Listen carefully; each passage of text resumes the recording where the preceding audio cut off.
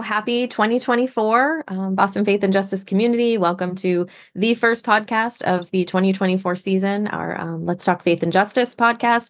And we're here with Ivy, Andrew, and myself, Elizabeth, to just kind of talk about the year and what we're looking forward to and maybe reflect a little, but mostly looking forward to 2024. So I guess the first question I have for Ivy and Andrew is, do you guys do New Year's resolutions? And if you do, what are they? Yeah, I can jump in. I was actually talking to my prayer partner last New Year's resolutions. And for me personally, I always feel like if I do have a New Year's resolution, which like in the past has been like, oh, lose weight or drink less soda or what have you, it never really lasts more than a few weeks to a month or two. And so I'm like, I can no longer call it New Year's resolution because it would just not really happen throughout the entire year, maybe like for the New Year season, which is like the first couple of weeks or a month. We were talking about like, oh, let's have a new like terminology for it. So we're like, okay, what about eternal resolutions or like radical resolutions? So it's not just like for the new year period. And so with that, I definitely recognize like, although I have a pretty good prayer life and like consistent with prayer, I need to spend more time like in studying the word. And I had a good routine previously, but I just want to make sure that this year, in particular, that I'm like carving out time every single day to like do my devotionals, to read the word, to study some aspect of the Bible. So that's basically my radical resolution is to increase my relationship with God. I like that. Yeah, for myself, my wife and I have done this kind of year-end reflection the last couple of years where you're kind of like looking back on the previous year, and looking at accomplishments, learnings, memories, challenges, what we felt like God was talking to us or kind of working on for us that year, and then like looking ahead as like goals and prophetic listening, like what do we feel like has for us in the coming year. Um, So more of goals and less of like resolutions, but it's a nice framework of like looking back and looking forward. Mhm. One goal that I feel like I would like to work on is I was reading The Freedom of Simplicity by Richard Foster, Mm. and one of the things that is mentioned in there is like practicing the presence of God, which I've read Practicing the Presence of God by Brother Lawrence back in the day, but just kind of one thing I like about it is he mentions like making it a game, like making it fun, not like I've got to be aware of God's presence at all times, and if I'm not, then I'm messing up. But just kind of like, okay, like this hour, let me try and like be aware of God's presence more. Like, how did I do in this hour? And then kind of like building up from there because I'm not very good at it. It's not like I'm there. It's more of a very aspirational goal. Mm. But yeah, and also for me, one of the things that I'm trying to do is reframe. Like, for example, I have tinnitus, which is like a ringing in your ears. Mm. Like my left ear rings all the time. So trying to like reframe that as like, and this is again very aspirational. It's like God's call to worship, right? Always in my ear. So in a positive sense, that could be really good. But it's like trying to take something that like I can't change and trying to reframe it to be used for God's purposes. So very aspirational again, but that's like something to strive for. Yeah, I love that though. I mean, for both of you guys, I think that aspirational sort of radical idea, like, yeah, we can get mired down in like New Year's resolutions and kind of I don't know, the way in which it just seems like setting ourselves up to fail sometimes or whatever. But thinking of this idea of more like it's an opportunity to look back and to look ahead and like, where do I want to be and who do I want to be and how do I better reflect God's love in the world and all of those things. So I like that. I like both of those. It made me think, Andrew, you're the tinnitus.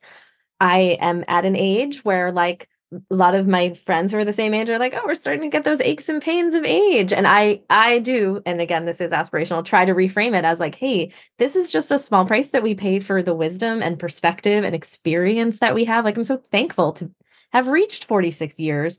And it's okay that my shoulder hurts fairly consistently now.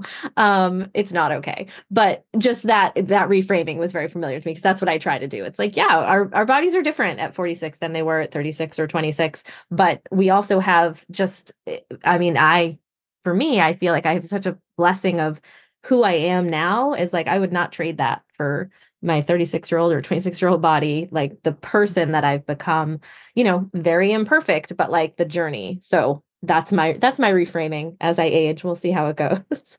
Um, but I was gonna say, like, I don't tend to do New Year's resolutions. I tend to do resolutions on my birthday. Like, what do I want my 47-year-old self to be? But the one time I actually sat down with my family, we don't always do this. I wish we did. But like at New Year's and was like, hey, what do we want the new year to be like? And I was like, let's all pick like a word that would sort of be like, hey, this is my word for the year, which I'm sure I got from somewhere. And so my word that year was curiosity. And it was like, I just want to bring curiosity to the different things that I'm doing. And that was New Year's 2020. And so I feel like I didn't really get to do curiosity the way maybe I would have otherwise. So this year I was like, let's return back to curiosity. And so for me, that's kind of my word for 2024, as much as, a word can direct you in a year, but I just want to bring curiosity to my professional life at BFJN, to my family. Like, how can I listen better? How can I just ask questions and be more of a curious learner than someone who like thinks they're bringing everything that's needed into a space, like trying to see what's there, what don't I know. So it dovetails really well with my obsession with books and reading, because I'm like, oh, this goes with curiosity, I can get these 7 new books. But yeah, so it's a little bit self-serving, but that's my word for the year. So sort of a resolution, but more like just a trying to have an overarching direction for 2024. So yeah, that's me. And then I was thinking about BFJN in 2024. We're at such a different place than we were at the start of 2023. So thinking about what that means and what we look like as an organization is so exciting to me. So we first of all have an additional staff person, which is amazing. And so such an answer to prayer for how we're trying to grow the organization, and just so thankful to have Andrew with us. And Ivy's 2-year anniversary. Is it 2 or 3? It's 2. 2, yeah. Okay. Is in January. Like she was at the very beginning of 2022. So that's really cool. And then this new collaboration with Faith Leaders for Housing Justice, and what that's going to look like for us as staff, but also our community, and how we can support the amazing work that these faith leaders are doing. So I'm excited and slightly overwhelmed with like what we've got lined up for Boston Faith and Justice. But I don't know, thinking about your roles here at BFJN, like how are you guys looking at 2024? That's a great question. And I mean, I still feel a lot like pinching myself, because ever since, coming on to Boston Faith and Justice Network, and also, Straight Ahead at the same time, is really like, for me, it's not like work. Like, this is just like my life passion. And so it's not taxing ever to me over the past 2 years, which is a blessing. And I'm sorry, my dog is barking, which you all probably hear in the background. Hi, Um, Sadie. But I'm so thankful for the growth and the involvement of BFJN, like in the short amount of time that I've been here, in just 2 years. And so I think putting our faith into action, speaking about specific topics like this year and being poverty, and still with the climate change group, my role, I want to be more intentional in my action as much as I can be. And, obviously this year I'll be taking somewhat of a mini hiatus, as I'm currently expecting my first child in the beginning of July. And so I'll be off a little bit for the summer. But I really just want to grow in my faith, in my action, and my service to the community, in which, is a strong emphasis of BFJN. And I really love that you mentioned, Elizabeth, like listening and learning, and not being like the expert of everything. And I think we have a great way of weaving that into our programs and things like that. And so I'm really excited to learn alongside our network and new, folks that will meet over the course of the year. Mm. Yeah. Yeah, I think for me, I started in August, I think it actually was. And it's been a journey to kind of get on board with like what is BFJN all about, and the background beliefs and kind of focuses with BFJN. So I feel like I'm starting to get my feet on the ground more, and had been working last year to shape the MICA program to just better connect with people, and kind of how they can interact with the program and have a real positive experience that tries to have sustained change for people.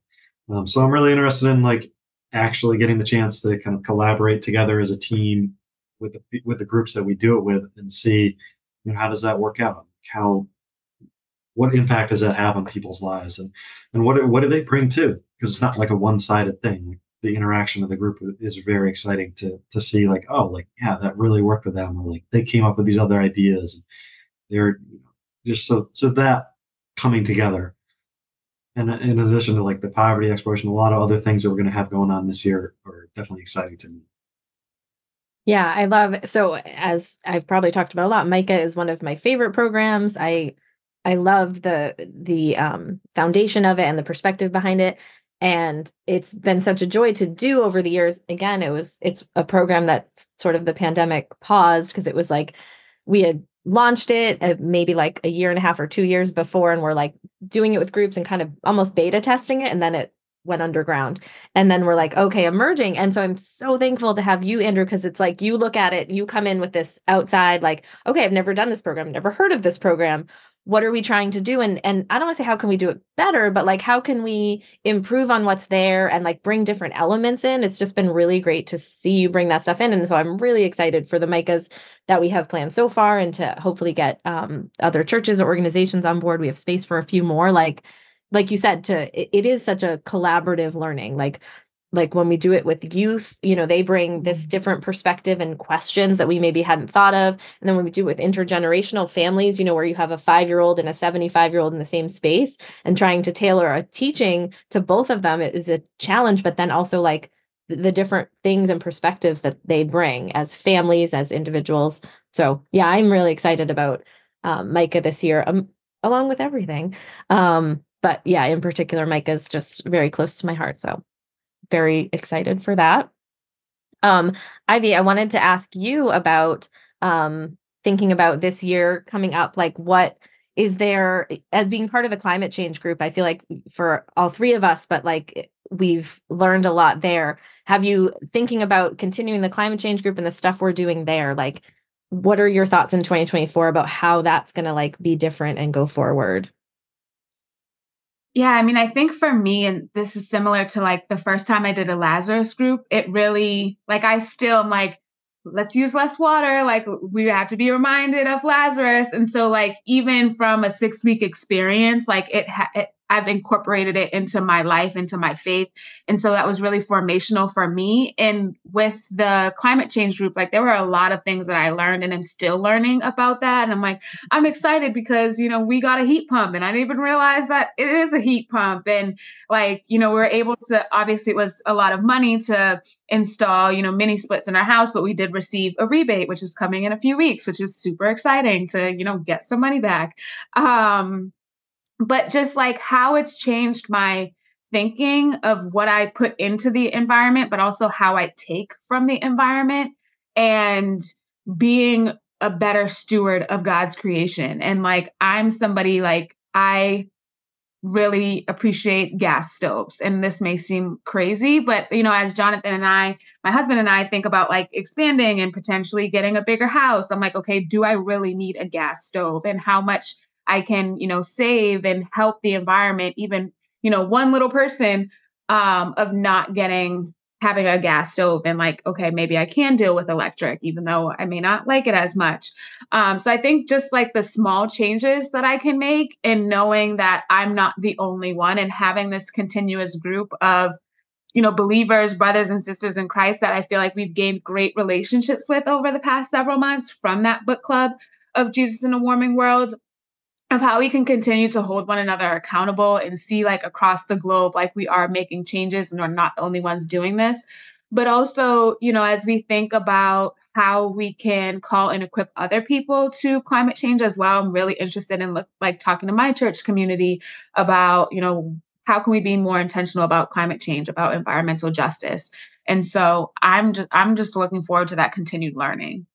Mm, yeah. Yeah. Thanks for that. I think you connected it to Lazarus. The climate change group it does feel like it has a very similar ethos, and like what are some personal changes I can make, and also keeping that perspective on the wider world, and we're part of systems and communities, and what does that mean for the way we act and also the way we call others to collaborate with us. So I love that about the climate change group too.